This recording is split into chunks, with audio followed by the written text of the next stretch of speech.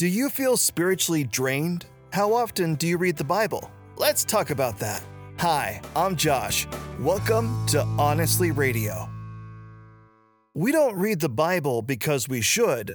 We embrace God's Word because it's essential to renew and refresh us spiritually. Psalms chapter 19, verse 7. The instructions of the Lord are perfect, reviving the soul. The decrees of the Lord are trustworthy, making wise the simple.